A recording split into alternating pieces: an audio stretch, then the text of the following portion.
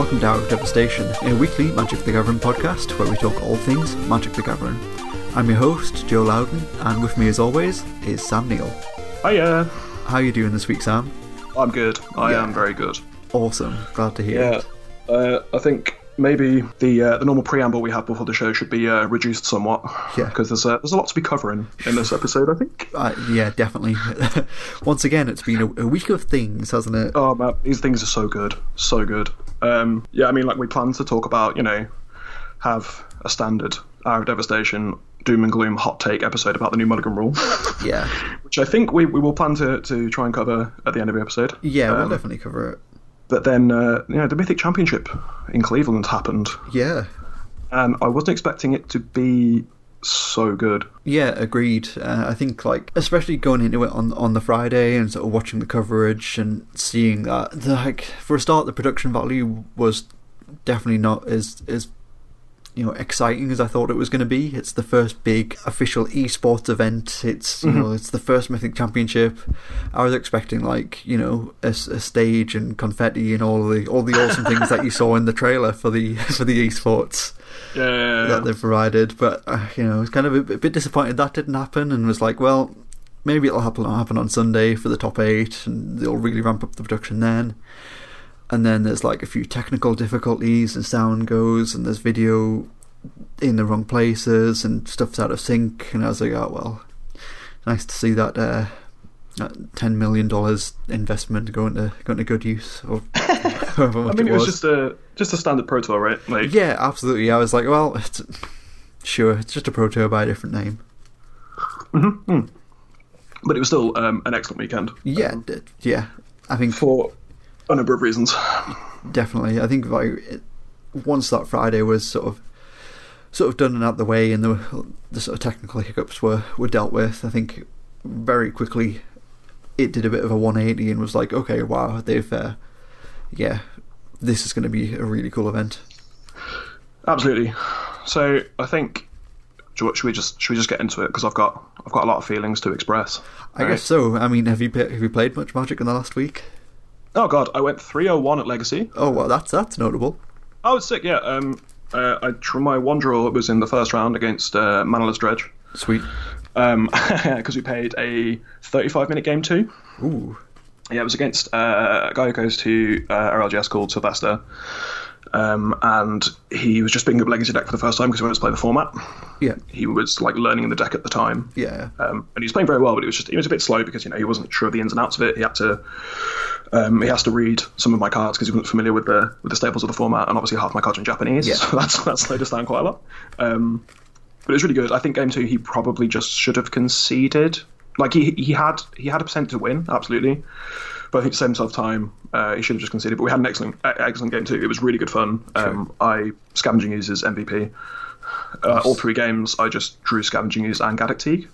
So turns out it's pretty good against Manaless Dredge. Seems pretty good. Yeah, it was great. And then I beat Blue-Red Delver. Nice. Which is a nice 2012 Legacy Classic, yeah. Maverick versus Blue-Red Delver.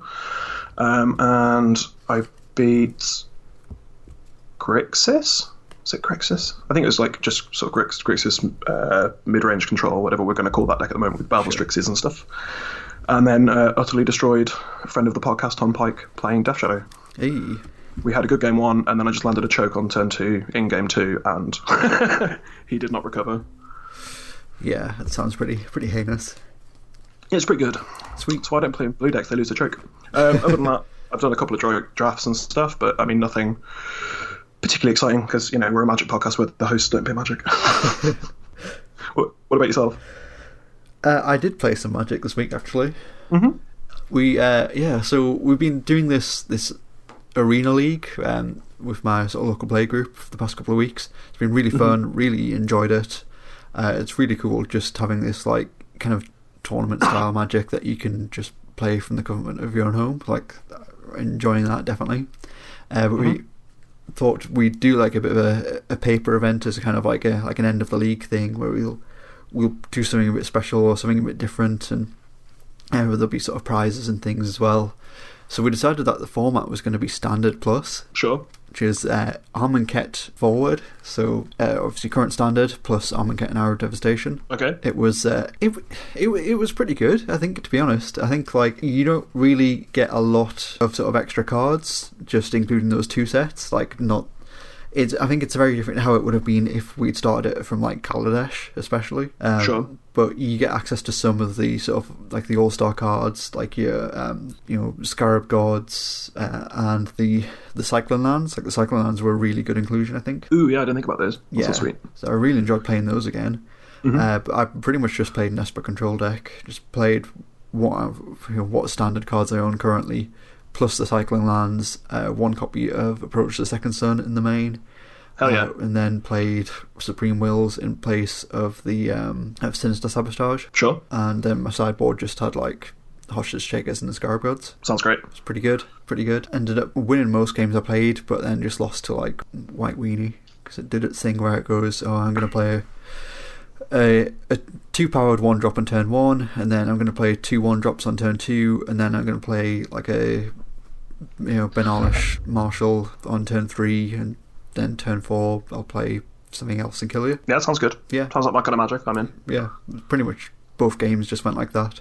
Sure. I think in game 2, I think it was like a History Benalia on turn 3, and then turn 4 was the Benalish Marshal. So very similar games, and just sometimes you just get run over. Sounds like a lot of fun though. It was fun. It was certainly different. I quite enjoyed that. It was a nice change, I think. Mm-hmm. Something I would like to explore again in the future. I think there were 2 people that were playing mono red, but I don't think anybody was playing sort of like the best build of it. So we had like cards that were banned in standard then and currently were banned in the format, so you couldn't play Raminap Ruins and you couldn't play like the Ferocidon. Sure, but that makes sense. I still think like playing with 4 copies of Hazoret was probably right, and like Earthshaker Kenras and stuff. But the red decks didn't quite do as well as I thought they would. That's interesting. So what you're saying is I should buy my copies of Scarab God now when this format takes off, and it just goes to $50 again.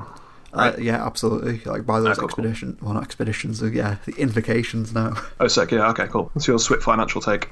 Yeah, it was fun. I had a fun time, and then came home, watched the Pro Tour for that day. Sorry, Magic.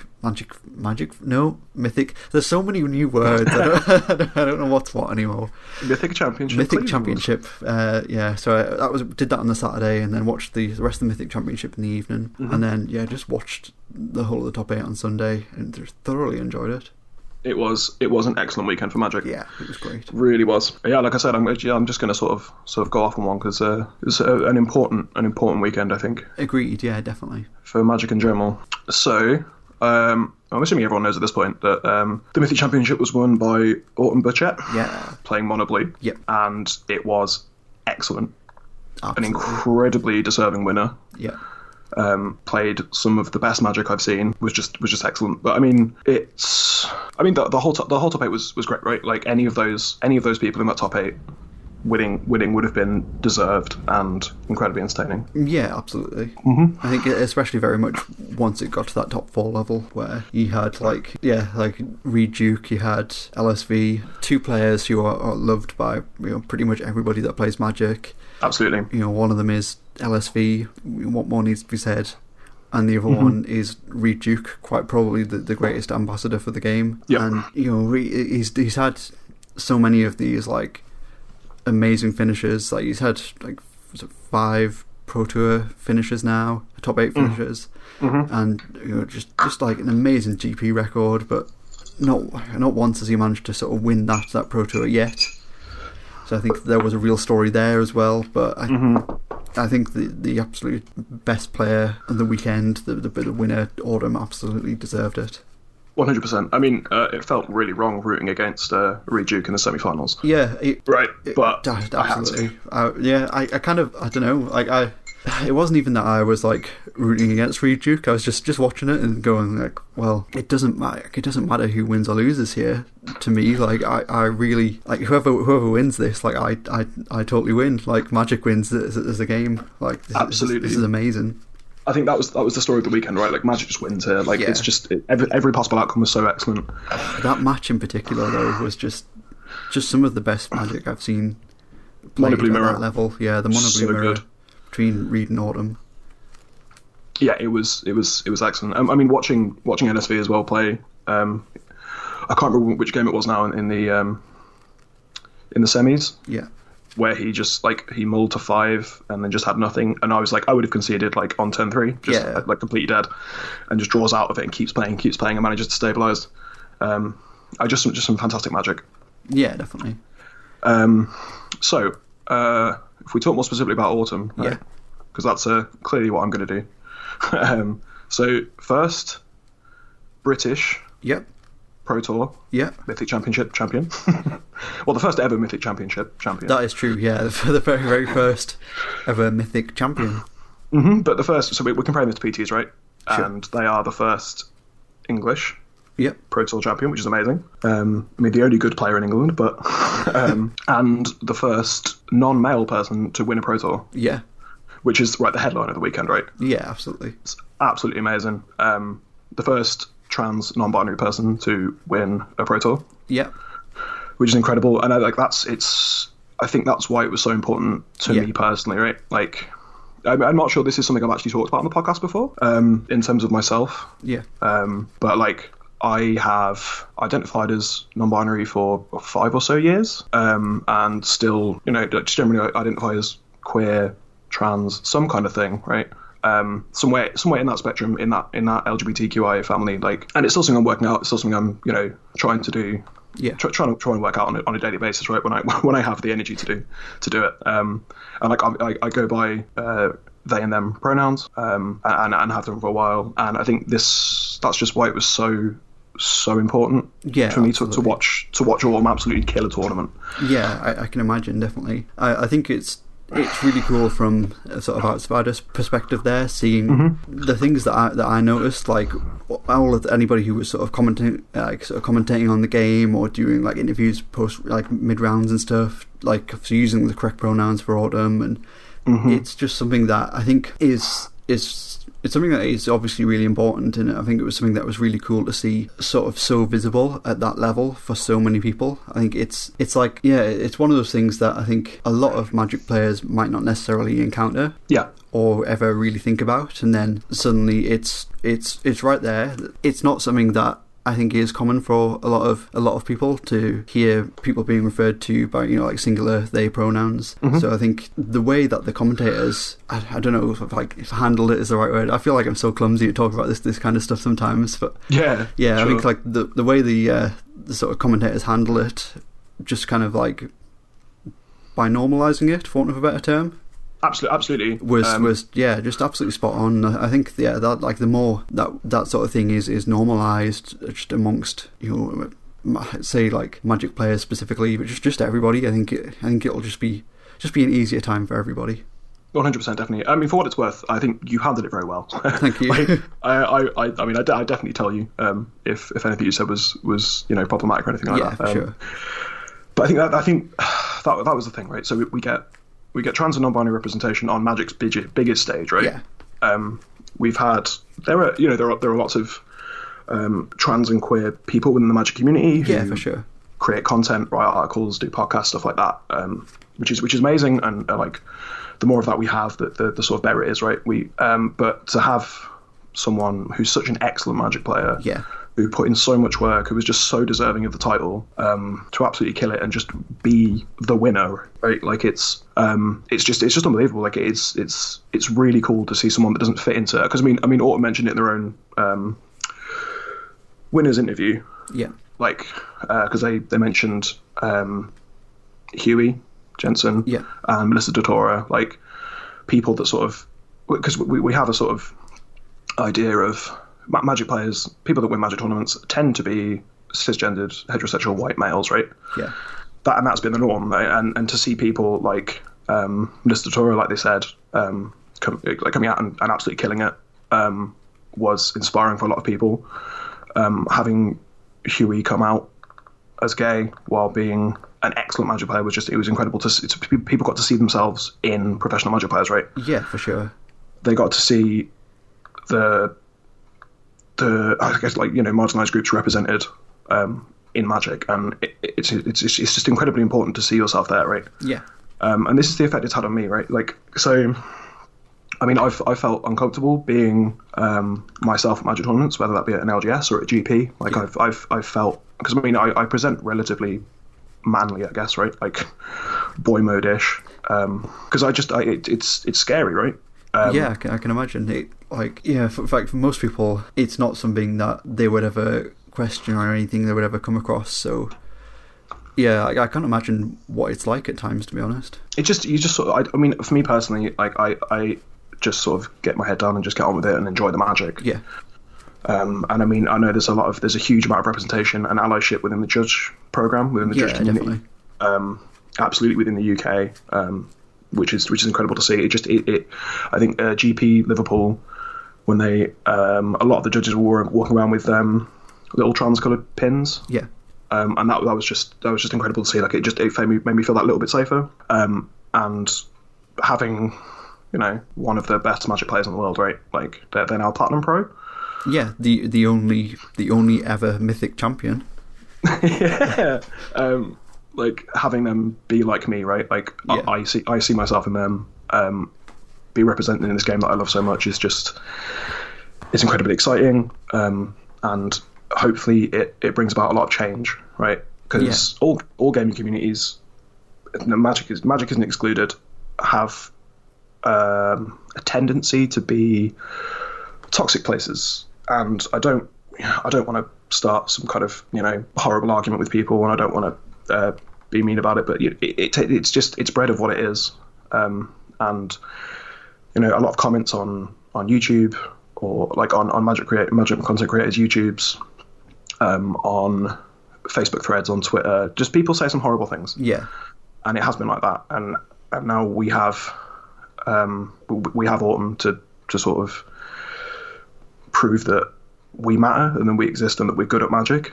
Yeah, for sure. I think has been important, and this is why the response has just been so incredible. Like going through Twitter, just obviously it meant a lot to the queer community to see ourselves represented on such a huge stage, such a huge platform, and it meant so much to see so many people coming out and just being supportive.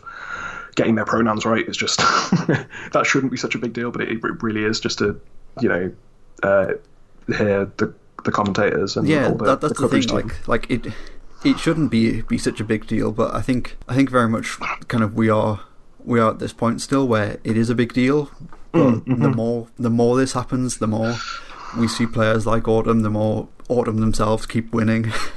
Yeah, because they absolutely will. Of course. I think, like, you know, the more this kind of becomes the norm, for want of a better term, like, I think it will just be better for everybody. And I don't think that a lot of Magic players are definitely, like, you know, accept, for want of a better term again, like accepting people. I think a lot of people just haven't experienced like a lot of things.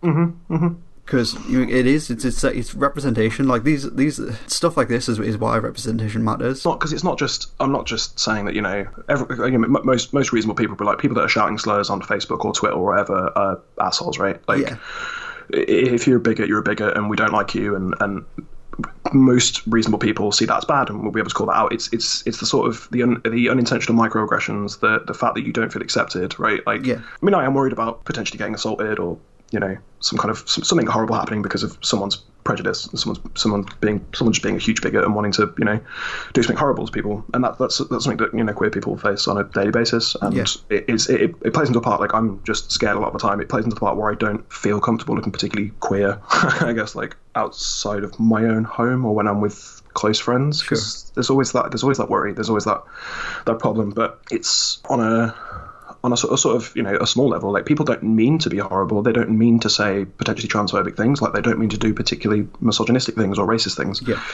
But these things bleed in, and they happen, and people just don't respect people's pronouns a lot of the time and don't see it as important. And that kind of stuff is incredibly important to us. Like, we wouldn't ask you if we didn't care, you know. We're not just trying to be awkward. We're not just trying to make you feel. We're not trying to make you feel like an idiot. We're not trying to make you feel horrible for not knowing. No one wants that. We want you to know what to do. We want you to be right.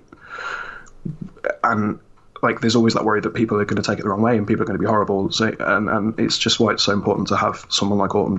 And it's not just having representation, you know, because the Magic community is filled with queer people. Yeah.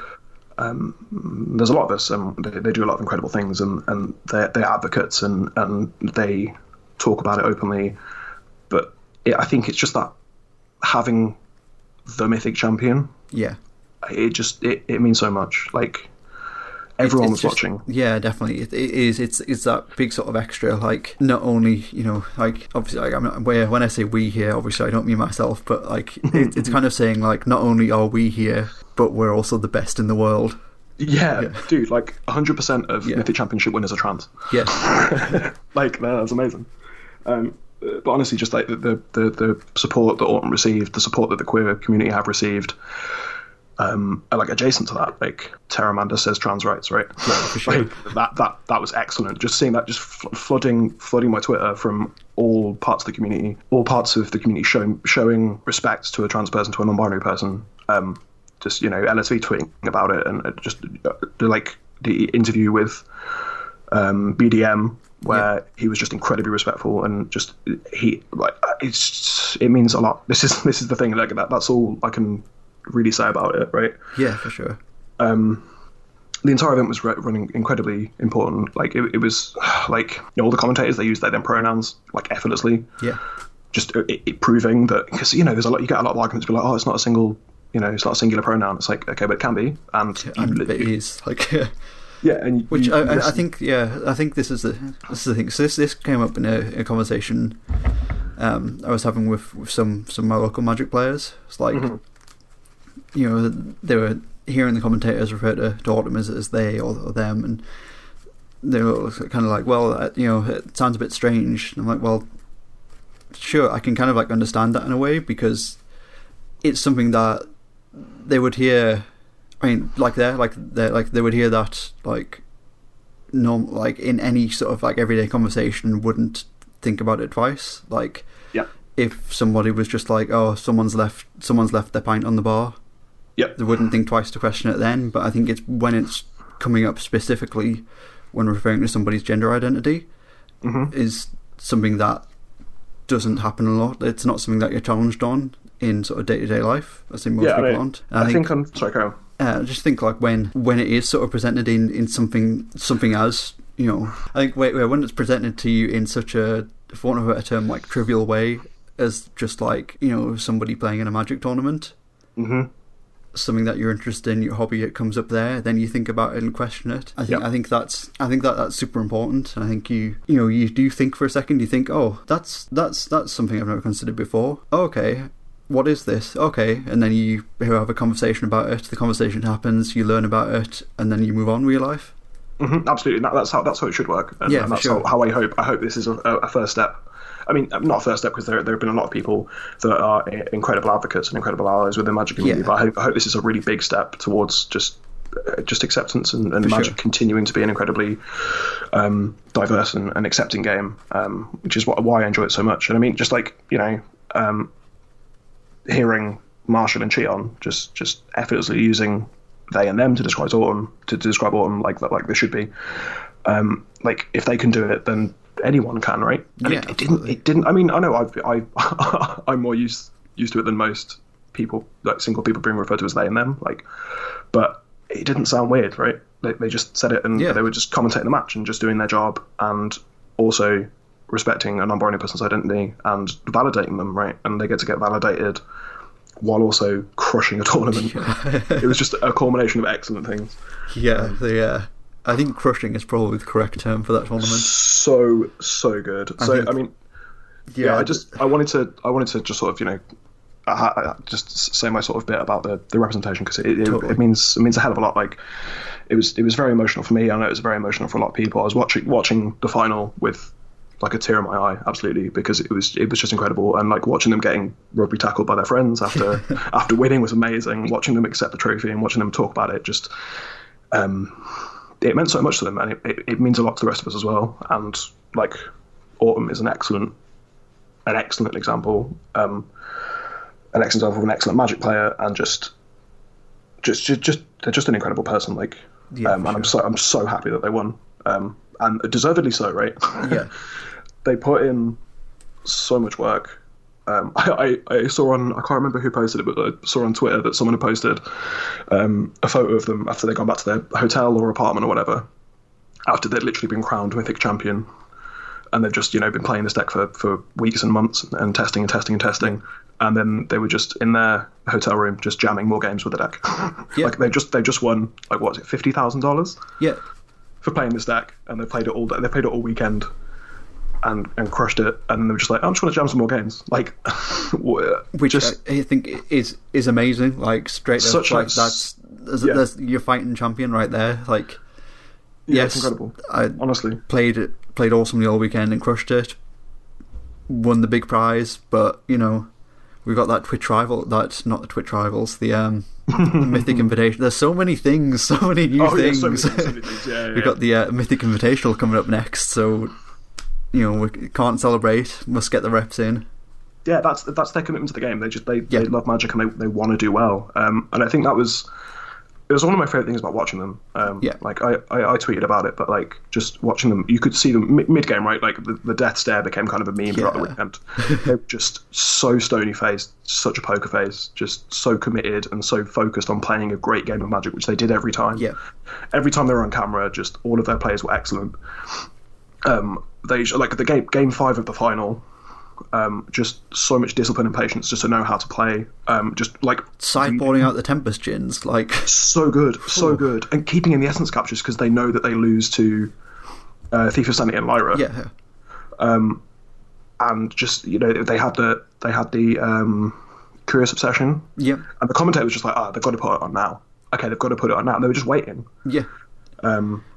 Just knowing the right way. Such discipline just to hold that Curious Obsession. Absolutely, and just reading a cow like a book, it was amazing. Yeah. And there was just by the end of it was just literally nothing he could do. That's it. I think like going back to that game against Reed Duke as well. Like I think it's just kind of testament to how much work and dedication Ornament put in to the tournament. Like Absolutely. they've been playing the deck for so long and figuring out what the good matchups were, what the bad matchups were, and practicing the mirror match. I think they said specifically before going into that match that like they loved playing the mirror match, and they thought that they had the mirror match down pretty well.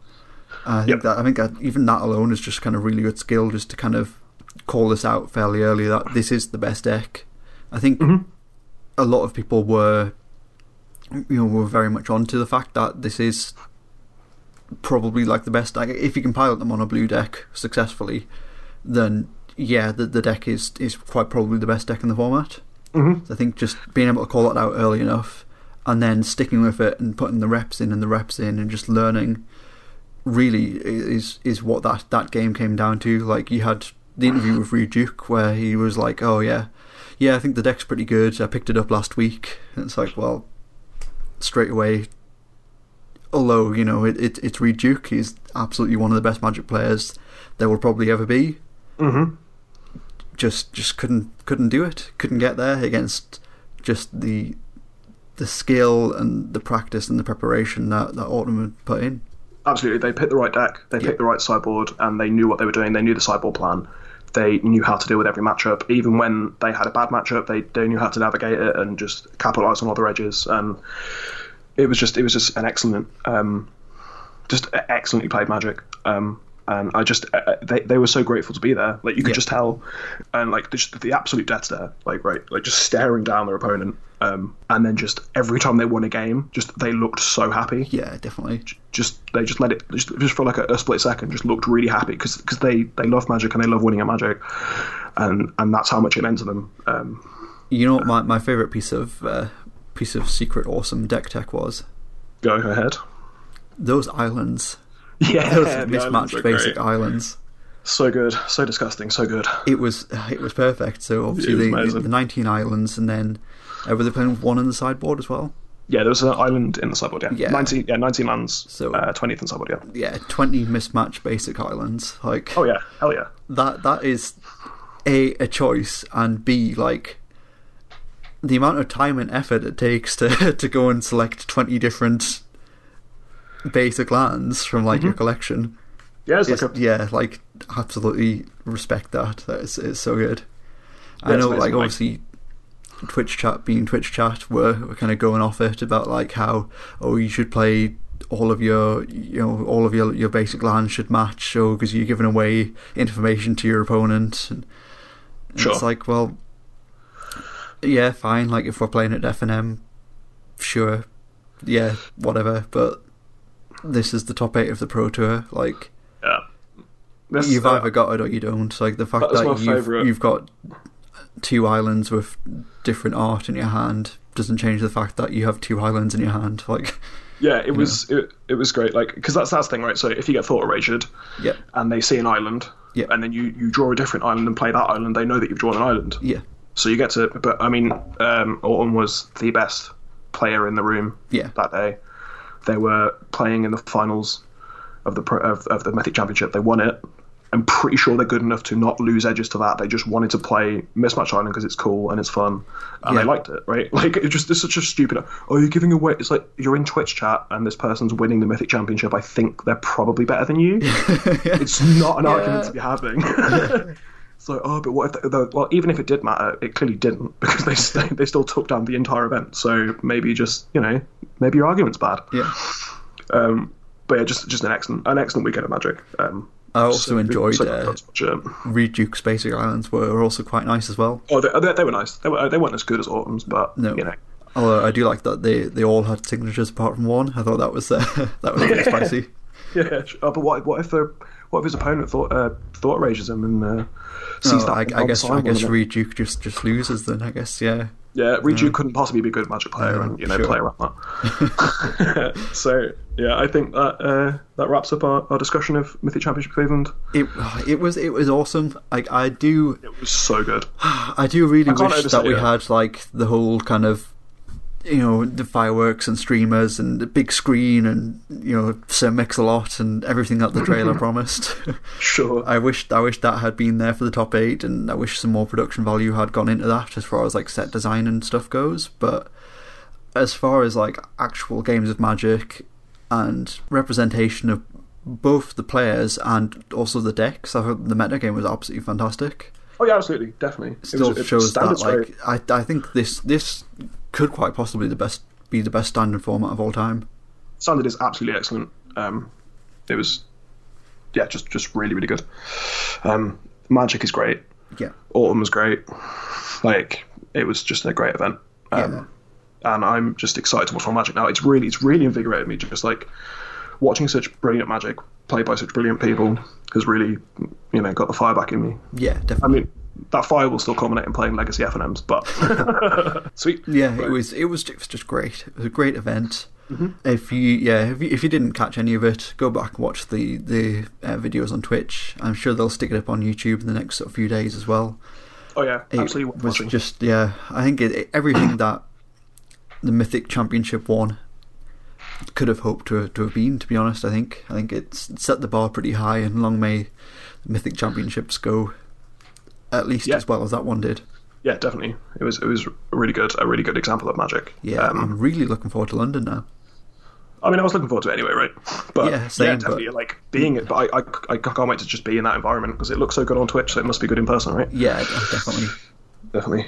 Cool. So we're done with the Mythic Championship. Yeah, I guess the talk of London sort of segues quite nicely into our next topic. I guess the big news to come out of last week was that there's going to be a brand new mulligan rule tested for London, for Mythic Championship London to be precise. Yes, the London Mulligan. The London Mulligan, yeah, the very aptly named London Mulligan. Oh, God damn it, we've had such a good positive episode talking about how great Magic is. I can feel how this is going to go. We'll see. Yeah, sure. So, what is the London Mulligan? So, the London Mulligan is a new mulligan rule that they are going to be testing out at the Mythic Championship for London.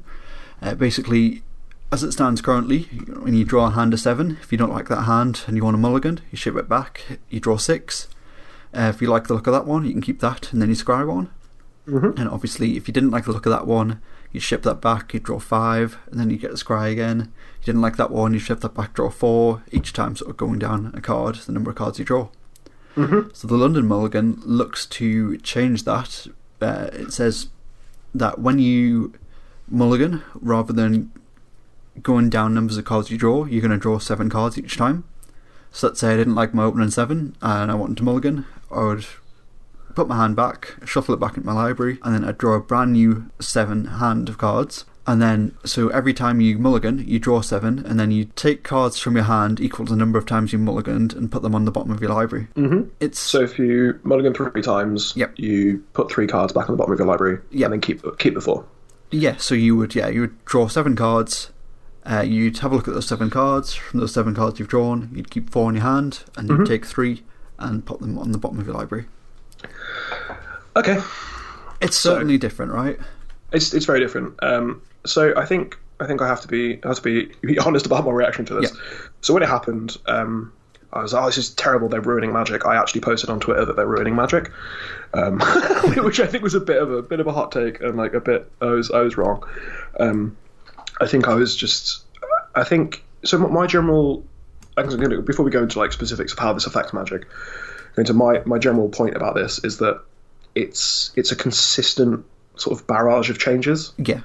That keep happening, that keep fundamentally changing Magic, right? These are fundamental changes to Magic, and they keep happening, and they haven't been fully tested. The previous announcement hasn't been given time to breathe, been time to work its way out and see if it's a good thing or not. They just keep doing stuff. So we've had like Duo Standard, we've had all the changes to competitive play. There's just been a lot of what without the why.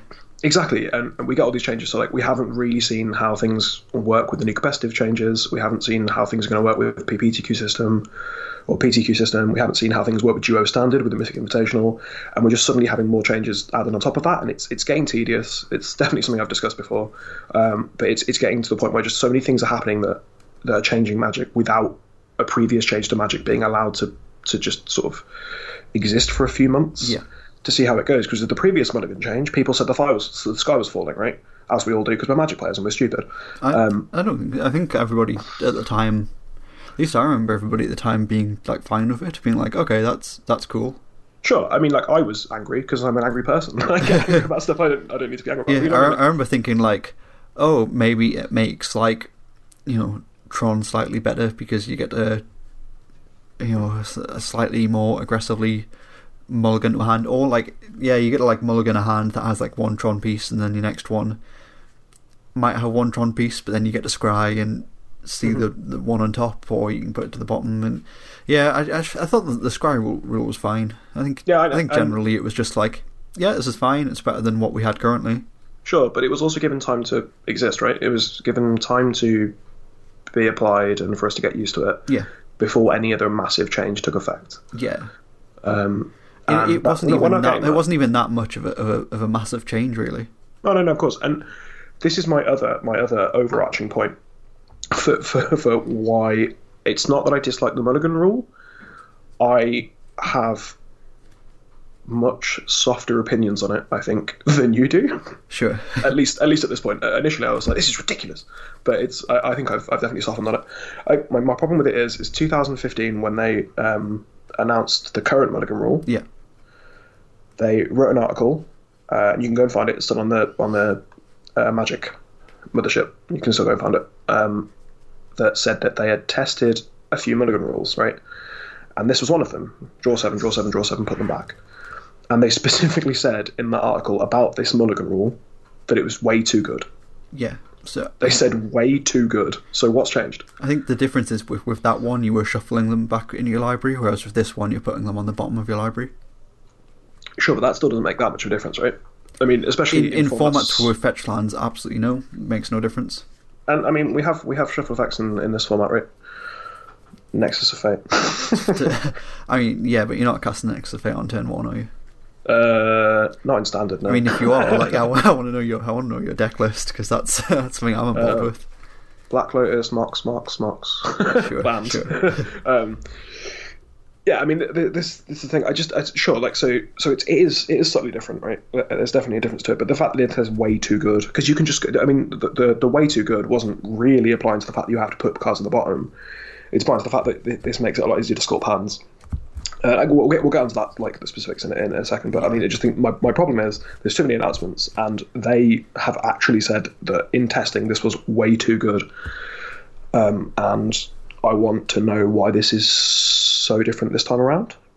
Yeah, I think it is just that specifically that this time around the cards go on the bottom of your library, whereas in that previous incarnation of the rule they're shuffled back into your library. So I think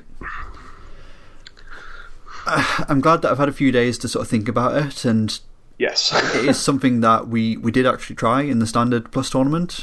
Before we started, I asked everybody if they would like to try it. The new Mulligan rule would take a vote to see if people wanted to, and everyone was happy enough to try it out. And I found like 9 out of 10 times people just kind of weren't mulliganing anyway because they were happy with the cards they were drawn, and then the ones where they did mulligan, like it didn't really make that much of a difference.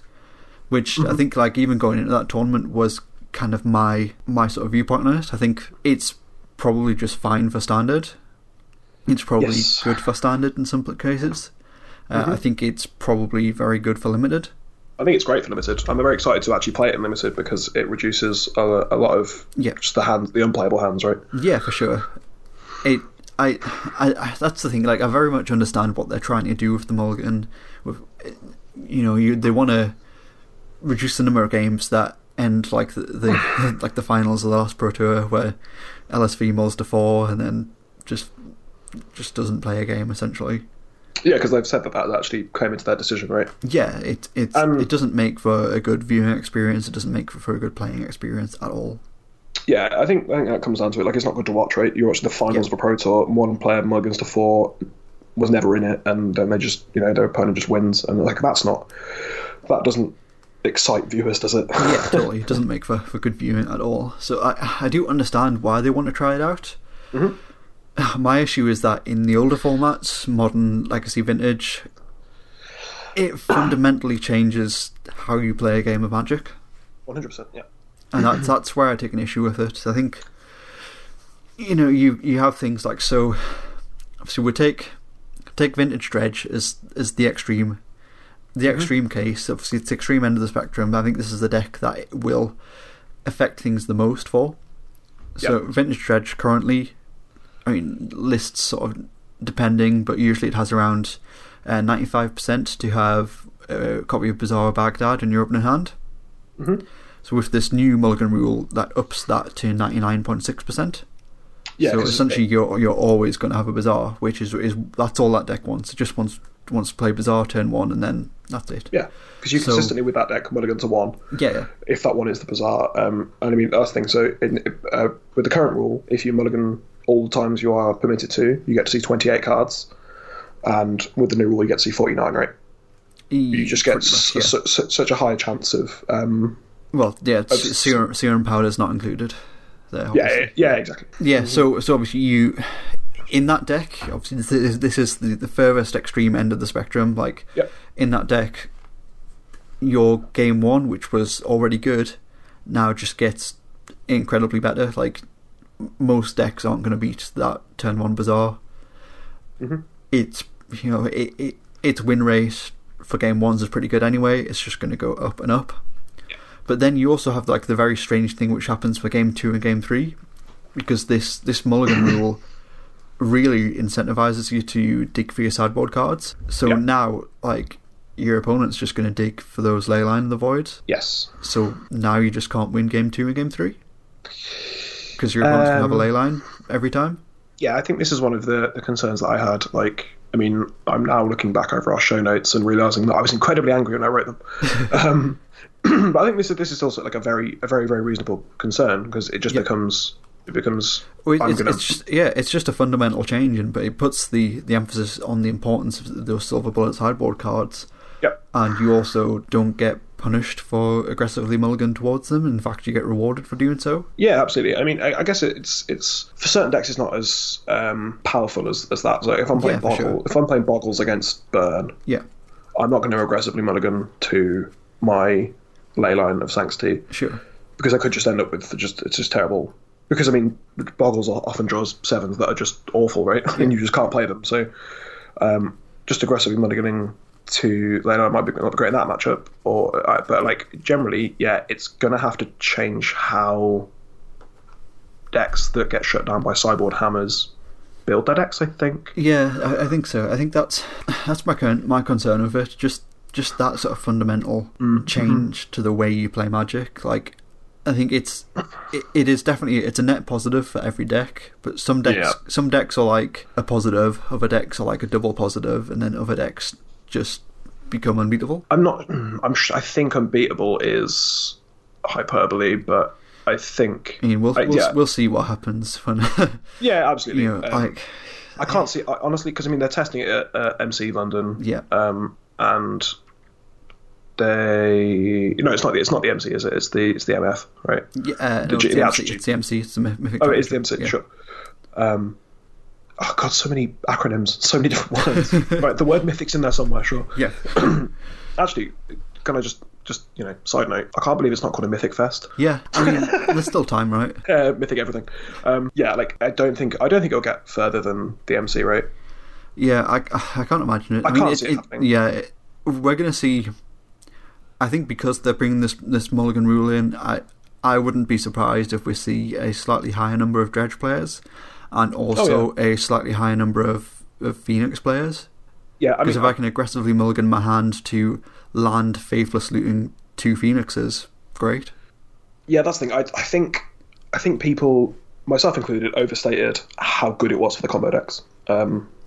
But I think it still gives them an edge, right? Like I still think absolutely, and it still makes cards like Alena and the Void more potent because you're able to mulligan to them, which might mean that we have to see some changes in deck building from combo decks where they are able to have more resilience to sideboard answers. Yeah.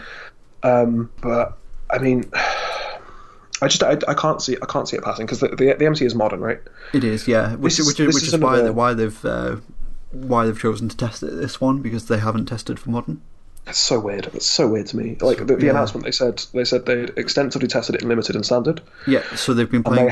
Was listening to Paul Cheon talk about it on the at the Mythic Championship on the stream, and he was saying that they've extensively tested it in standard, in limited, and the Future League, and he's really enjoyed it, which I think that's a really good sign. I think that's a great sign for the Mulligan rule for standard and for limited. I think that's awesome.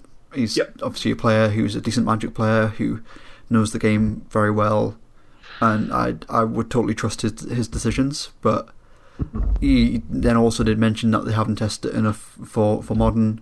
You had Ian Duke on the stream on Thursday said that they hadn't tested it for modern or eternal formats, and that was the reason why they were testing it at this modern Mythic Championship, because they want that big spread of data coming from high level players. Yeah, I think that's true. I mean, I don't know. Honestly, we're gonna have to see how it goes. I mean, I think that because they said that if it passes, if this is instated as the Mulligan rule, it will be applied to all formats immediately, right? Yeah. I just want them to apply it to limited because it sounds great for limited, really. I just want them to apply it to arena. That would absolutely be my hot take on the issue. Is just like leave everything the way it is for Paper Magic. Mm-hmm. And just implement this new rule for Arena. Like, Arena is clearly going to be, limited standard and whatever your standard plus / new modern format is going to be. Mm-hmm. So just, again, stick it on Arena. You've already got best of one on Arena. You've already got a different ban restricted list for best of one on Arena. Yep. Why not just have, a slightly different rule set? Yeah, and you get Arena Magic's played this way, Paper Magic's played pretty much the way it always has been for the past 20 odd years. Yeah, and you get a lot of testing, but by just putting it on Arena. But I think we're just gonna have to see how it goes, because I imagine that there's the same sort of reaction when they got rid of Mana Burn. The same sort of reaction when they got rid of damage on the stack. Like, those fundamentally changed how games of Magic were played, right? They fundamentally changed the game. This is less so. This is less dramatic, I think. I mean, objectively, I think it's less dramatic of a change than removing those two things. And the game survived, the name existed, and the game is incredible and is going from strength to strength. Yeah, absolutely. I don't think the game is dying at all. I do. That's another point. Yeah, I just don't think that.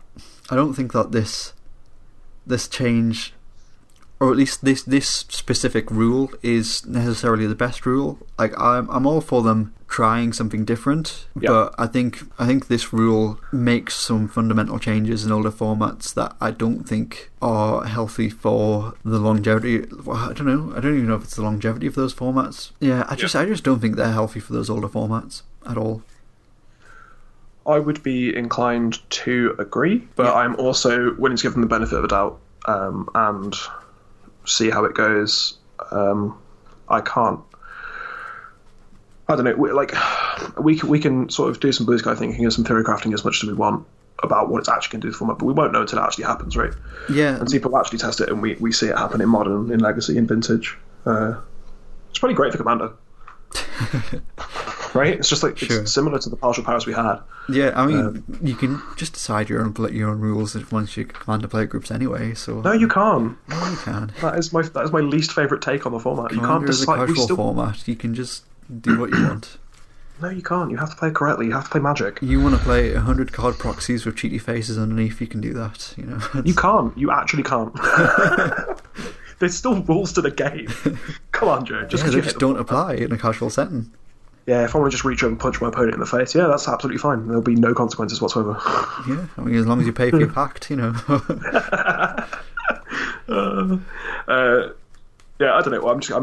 I'm looking forward to seeing how it goes. Looking forward, maybe an interesting choice of words, but I want to see how it goes. Yeah, I think I'm going to remain cautious on it. I think absolutely. I think that's fair, but I mean, it's going to happen, right? Like they're going to test it, and we'll just see how it goes. Like, and they're not just going to take the opinion of the pros that played it. They're going to take people that have watched it, people on because they're doing coverage for the NC, right? I don't know at this point. For the Mythic Championship. Yeah. Yes. Yeah. Yeah. So they're doing coverage. So people on Twitch chat is vocal, and they will take into account those opinions. They'll take into account Twitter. There'll be a lot of opinions to consider and a lot of things to inform the decision. Yeah. They make on it. So it's not just going to be like, oh, Reed Duke said it was great, therefore it'll be like, hundreds and hundreds of Magic players had their opinion on it, and this is what we've come to as a because for all of Watsy's faults, I guess, that we've discussed on the show, they're intelligent people and they know how to make informed decisions. So I just have to see. The sky isn't falling, and even if it passes, like I'm still going to play Magic all the time, right? Oh yeah, absolutely. Just have to get used to it. Yeah. So yeah. I think we'll just see how it goes. It's strangely optimistic. From me, oh god, I'm just in a good mood, man. Magic's great. the MC has really put me in a great place. So awesome. It's going to be good about Magic. I mean, I still said that Watsy had failed at things, right? I've still got the show's still on brand. Don't worry about it. It's this new microphone, man. It's making me feel all happy and positive. Yeah, I'm pretty happy you finally decided to pick up a microphone 46 episodes deep. Yeah. Yeah. It might make my coughs and sneezes sound louder, and I'm very worried about my guinea pig who's currently in the room with me, making some noises that they got onto the recording. But I think it's always for the best, right? I said I'd get one eventually. Yeah, I did promise you it would be before the end of 2018. That didn't happen, but here we are. Hopefully, all those people that kept telling me my recording sounded terrible can shut up now, because it sounds at least as good as Joe's, because we have the same microphone. Yeah, we do now. So I'm pretty thankful for that, and I think that segues nicely into the Patreon pitch, right?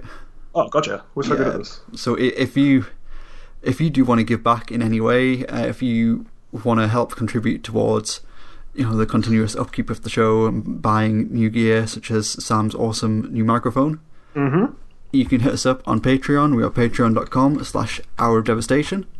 A few different tiers there. Subscribe from as little as $1 a month. It's roughly about 25 cents per episode. You will just receive our eternal thanks. Obviously we don't do this for anything in return, but anything we do get, we are massively appreciative. Absolutely. If you subscribe for $4 a month or higher, you get access to our Patreon feed as well, where we'll be posting some pretty cool exclusive content. So we'll have some draft videos going up there. We've got some ranked arena drafts on there, and we're going to be doing a chaos draft this week to go up. We're also going to do a bit of an exclusive behind the scenes for there as well. Are we?